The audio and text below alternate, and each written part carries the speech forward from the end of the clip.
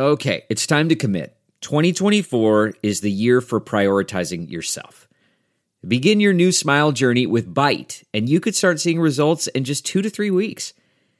Just order your at-home impression kit today for only $14.95 at Byte.com. Byte clear aligners are doctor-directed and delivered to your door. Treatment costs thousands less than braces, plus they offer financing options, accept eligible insurance, and you could pay with your HSA, FSA. Get 80% off your impression kit when you use code WONDERY at Byte.com. That's BYTE.com. Start your confidence journey today with Byte.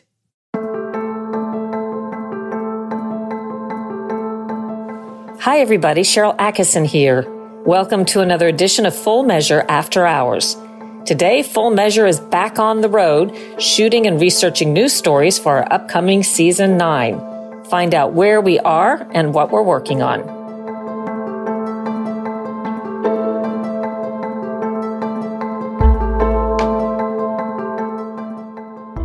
Hi, everybody. Sharyl Attkisson here from On the Road. We're on a Full Measure road trip, driving in the rain somewhere in the Midwest. This is considered the Midwest, right?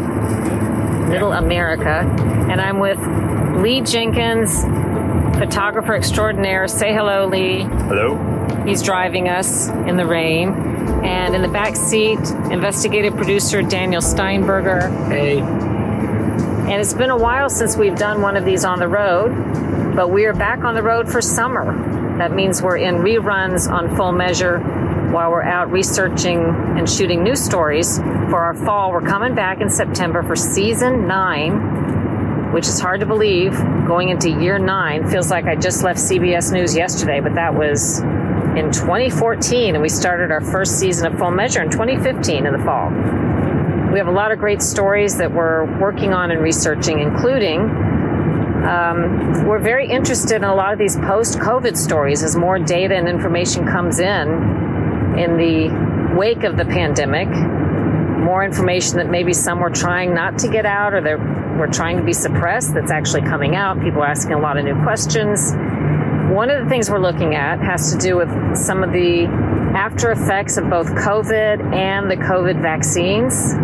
In some instances, the adverse events from the vaccines, I'm told, are similar to what can happen after people get COVID. Maybe they call it long COVID.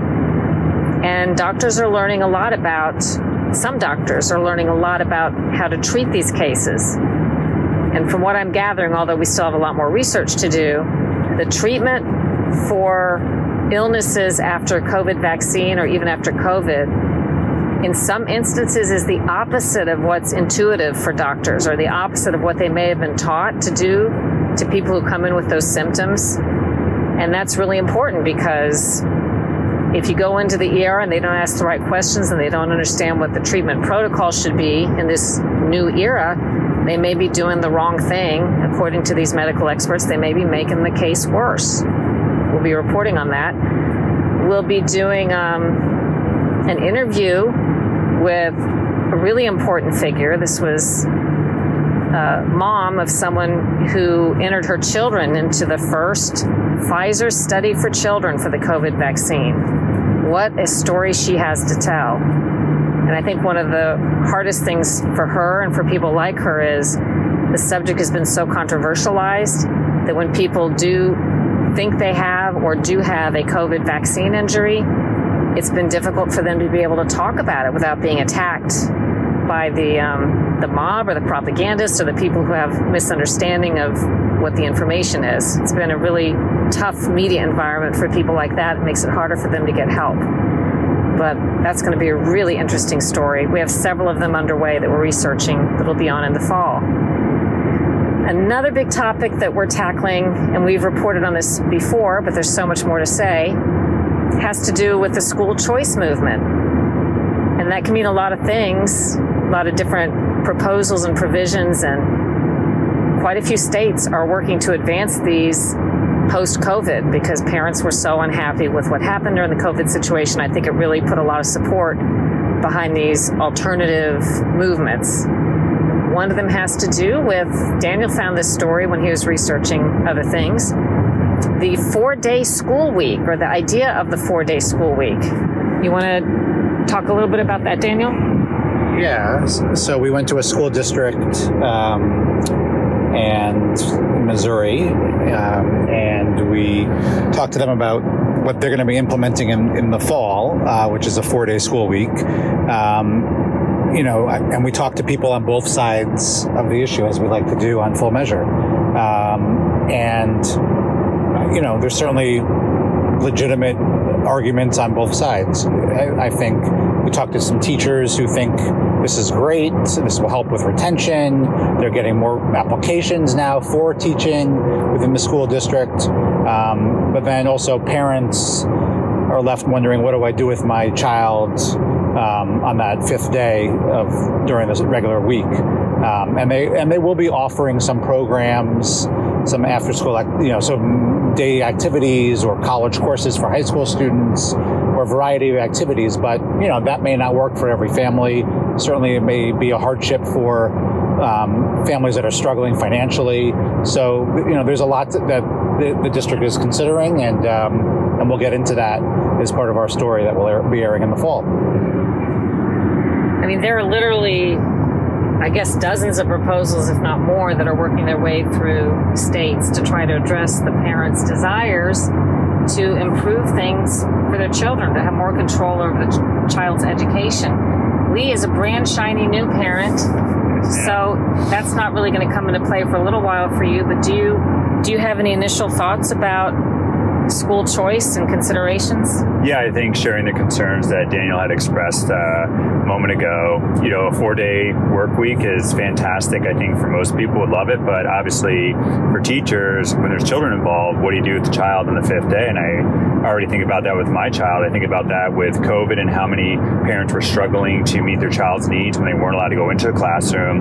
Now you're talking about a day where the parent has to figure out what else to do with the child, and it's very likely the parent will be working. So, what do you do? And that's a scary thought. And I, too, when I listen to all of this, hear good arguments on both sides. But one of the arguments that rang true to me when we did this story on Full Measure previously was a school choice advocate who said, hey, this actually lifts all boats, because when there is an exodus away from the public schools to other schools, the public schools have to get better to retain the students.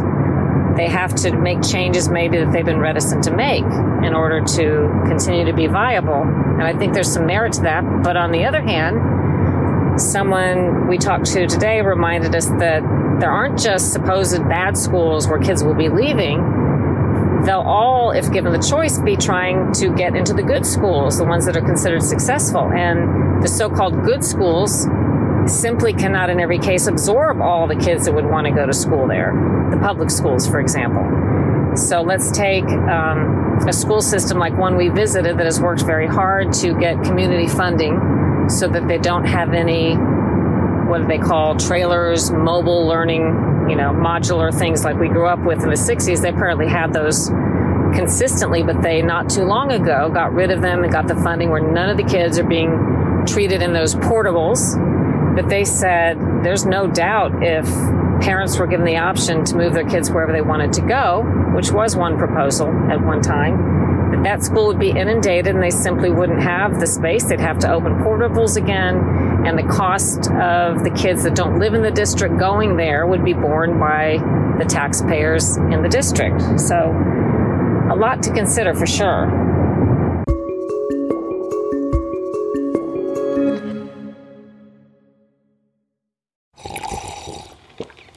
That's not just the sound of that first sip of Morning Joe. It's the sound of someone shopping for a car on Carvana from the comfort of home. That's a good blend. It's time to take it easy, like answering some easy questions to get pre-qualified for a car in minutes. Talk about starting the morning right. Just like customizing your terms so your car fits your budget. Visit Carvana.com or download the app to experience car shopping the way it should be. Convenient, comfortable. Delve into the shadows of the mind with Sleeping Dogs, a gripping murder mystery starring Academy Award winner Russell Crowe. Now available on digital. Crowe portrays an ex-homicide detective unraveling a brutal murder he can't recall. Uncovering secrets from his past, he learns a chilling truth. It's best to let sleeping Dogs Lie. Visit sleepingdogsmovie.com/Wondery to watch Sleeping Dogs, now on digital. That's sleepingdogsmovie.com/Wondery.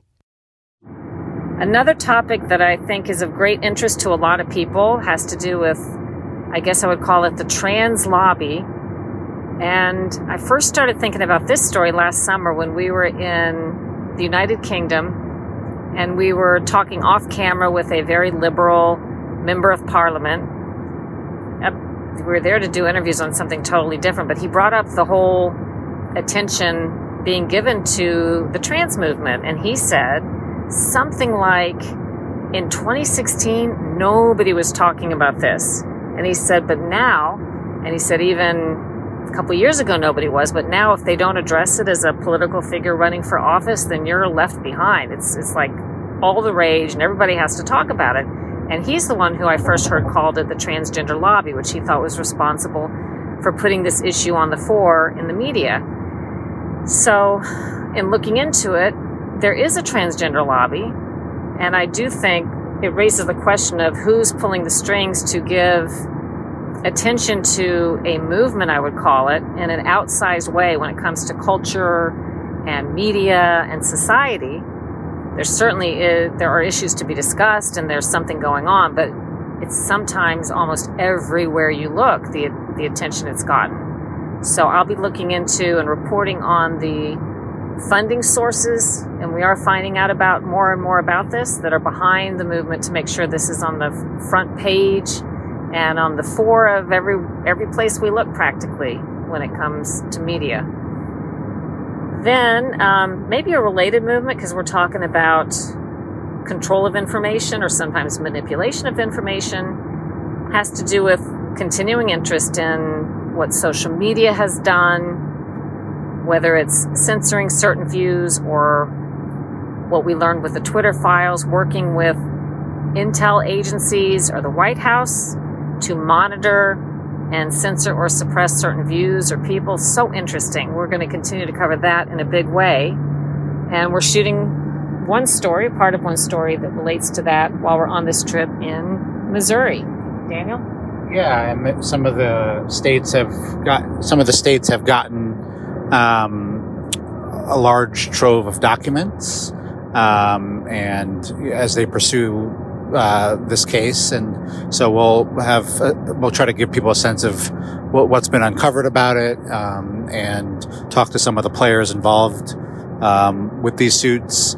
And I was just thinking on documents, not to go too much off on a tangent, but we both ironically got responses from a Freedom of Information Act, separate Freedom of Information Acts that I think were at least 4 or 5 years old, at least the one that I had asked for. And so, the fact that states are trying to get documents themselves, maybe they can get it a little quicker. But as journalists and quite frankly, anybody in the public has a right to public documents.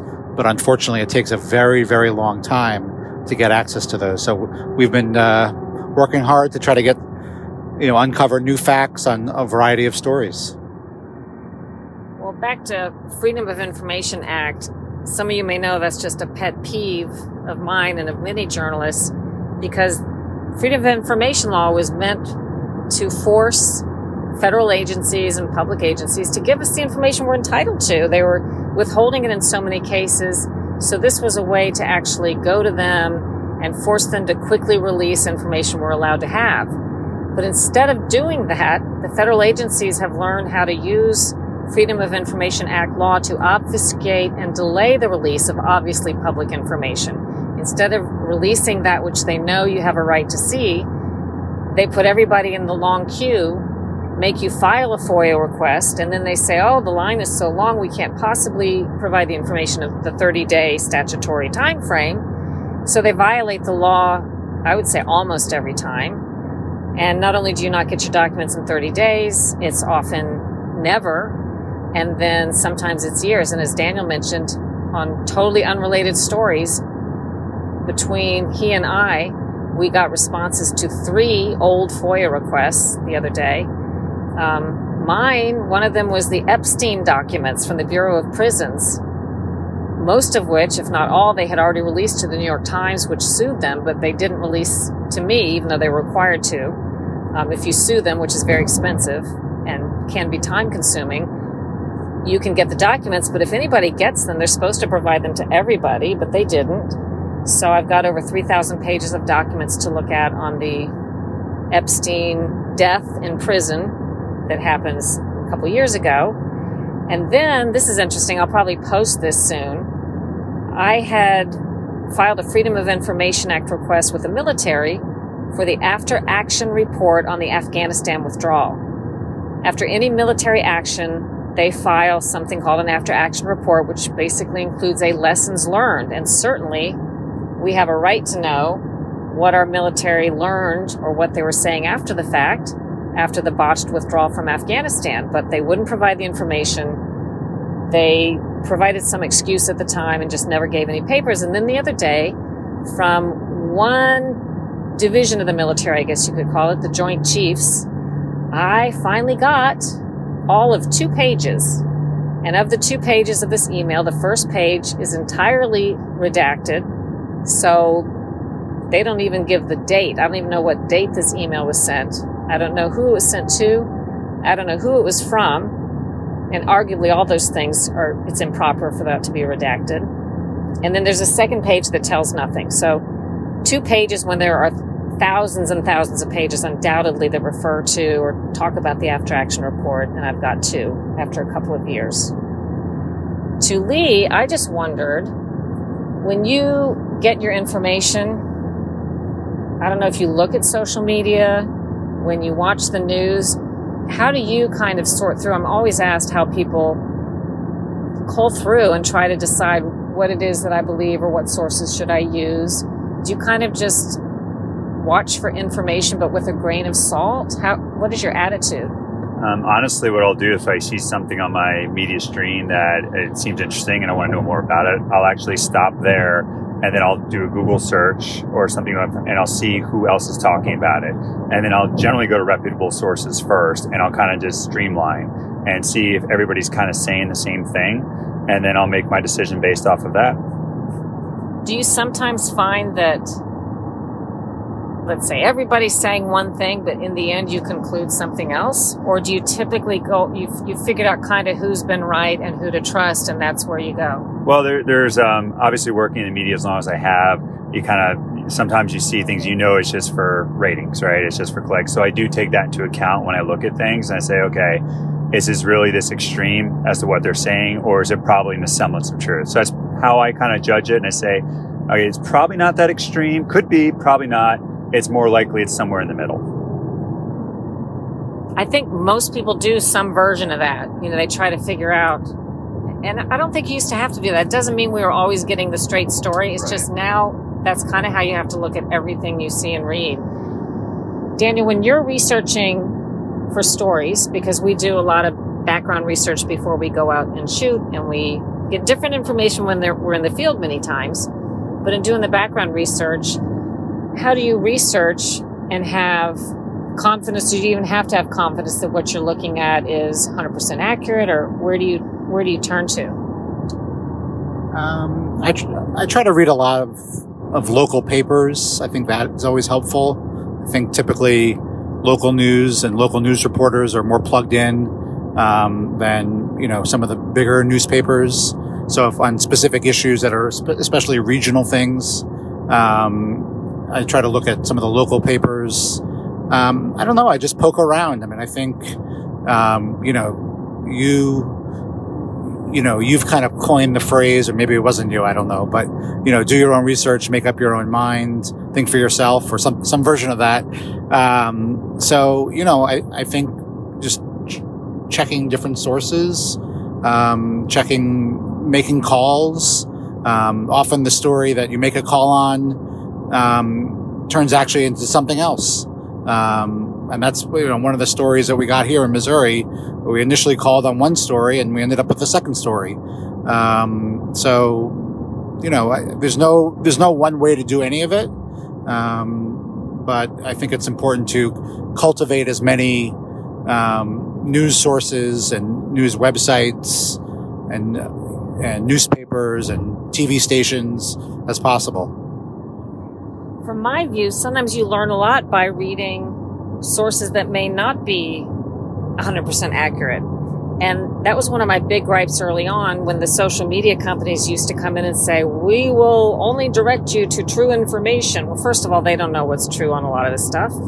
But secondly, sometimes I want to see the false information, or I want to see what a rumor is about something because it leads me to understand some background, or it may lead me to somebody to interview, or it may help me understand context for who's pushing a certain narrative in a story. So to me, it's my business if I want to read a story that may not be accurate, or I want to see who's saying things like that.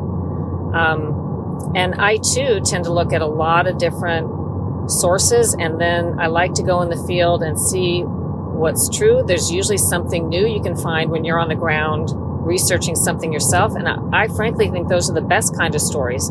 You may have an idea of what you think the story is, and then you start interviewing people or finding out facts, and you say, wow, this is something that wasn't reported, or maybe this, in my view, wasn't reported quite accurately.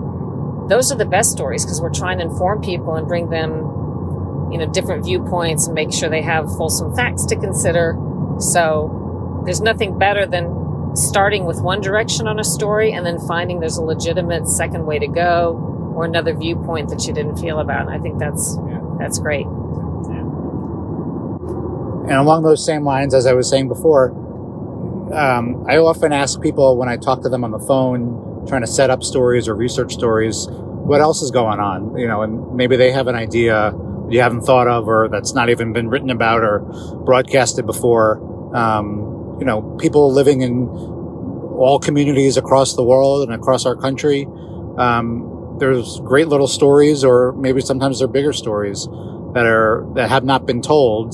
Those are the ones that I personally would like to hear about as a journalist.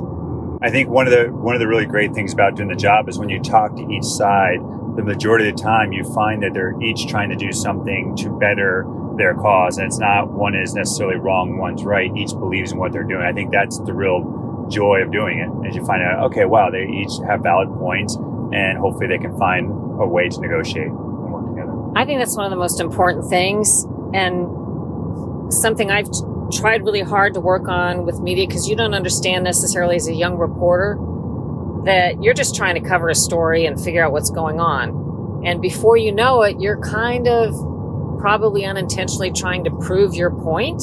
You may not even be right about the point you've picked. And so I've worked very hard as I've reflected upon all this over the years. Am I trying to prove a point, or can I give information, even information I may not agree with, so that people can make up their own decisions? And I agree with Lee. More often than not, if you open up your mind, you find that there are people on both sides of many issues that all want the same thing, meaning they want what's best for their family, they want what's best for their country. They just differ on how to define that and the best ways to go about it. And a subconscious way, we introduce bias into our stories as journalists, and I'm guilty of this in the past. I try not to do it now, but we would pick an issue. Let's say gun control, for example, and let's say I want guns to be controlled. This is not true. I'm just using this as an example. So I find a reasonable gun control person to interview on one side, and then I find the kookiest radical nut to interview to represent the other side. And then I say, well, we got both sides of the issue, but what I did was I introduced bias by interviewing sort of a crazy radical person and pitting him against the reasonable person. So I like to try to find, and Daniel's great at this as a producer, good, spokesman for both sides. So you're kind of listening to the best arguments each side has, and then you can decide for yourself, because I'm not your mommy or your nanny to tell you what to think. I think it's a beautiful thing when you can do a story and know that people can come away with different ideas or views. I don't care what conclusion you draw in the end. I care that information gets out there, especially information that other people are trying to control or censor. That's the most fun to me. And lastly, while we're driving, what direction are we going? That's a good question. Not actually sure, 'cause I don't have my map. We're in Missouri. Yeah, Okay, Missouri. while you're looking, East. We're okay, going east. Let me tell you a little funny sub-story. We interviewed a very, very intelligent man a couple of days ago, a young guy, and he came to us. He drove a couple of hours to a city where we were in Ohio, and I asked him, I knew he'd driven a couple hours. I said, well, where do you live? Which direction did you drive to get here? And he literally did not know, because we all watch our GPS today. I still try to know. I try to look at the map, but the reality is, I guess, younger people today, they don't have to know, and they don't bother to know, and they don't see a value in knowing. But I had to laugh that he didn't know if he'd come from the north, south, east, or west. But as we're driving east, we had been looking prior to this all day at images online of this horrible smoke rolling in from Canada into the northeast and now far beyond. And then we started looking off into the distance and seeing smoke, and we looked up the map, the New York Times map, and I think we are in that smoke range now. And it's I just think it's amazing we didn't have a heads up about this, or that this smoke could be covering so much of our country. And maybe there was a heads up, and it's because we haven't been sitting in front of the TV. We've been out shooting, but it's pretty remarkable. What does it look like to you, Lee? Well, right now, earlier it looked very dark and very ominous. It's a little lighter right now, but still very much a haze, and definitely wondering about the smoke. And Daniel was the one showing me pictures all morning of these time lapses, and you have a family member that's out there in Brooklyn? Yeah, just some of the pictures from New York City and other cities in the Northeast seem to be very apocalypse-like. If anybody's shooting a Hollywood movie, there's some interesting backdrops, sadly. But yeah, it's remarkable pictures. It's always something new. Well, I guess we'll say goodbye from On the Road for this week's podcast. Bye. Thank you, Lee. Thank you, Daniel. Thank you guys for listening. See you next time.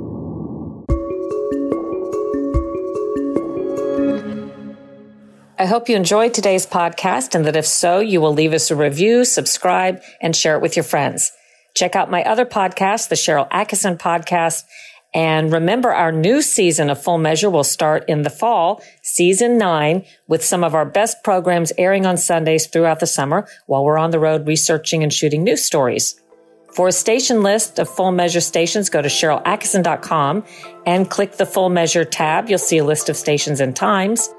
And now you can support independent journalism by visiting SharylAttkisson.com and clicking on the Store tab. There are some terrific, thought-provoking, and fun products designed exclusively for independent and free thinkers like you, with proceeds benefiting independent reporting causes like the ION Awards.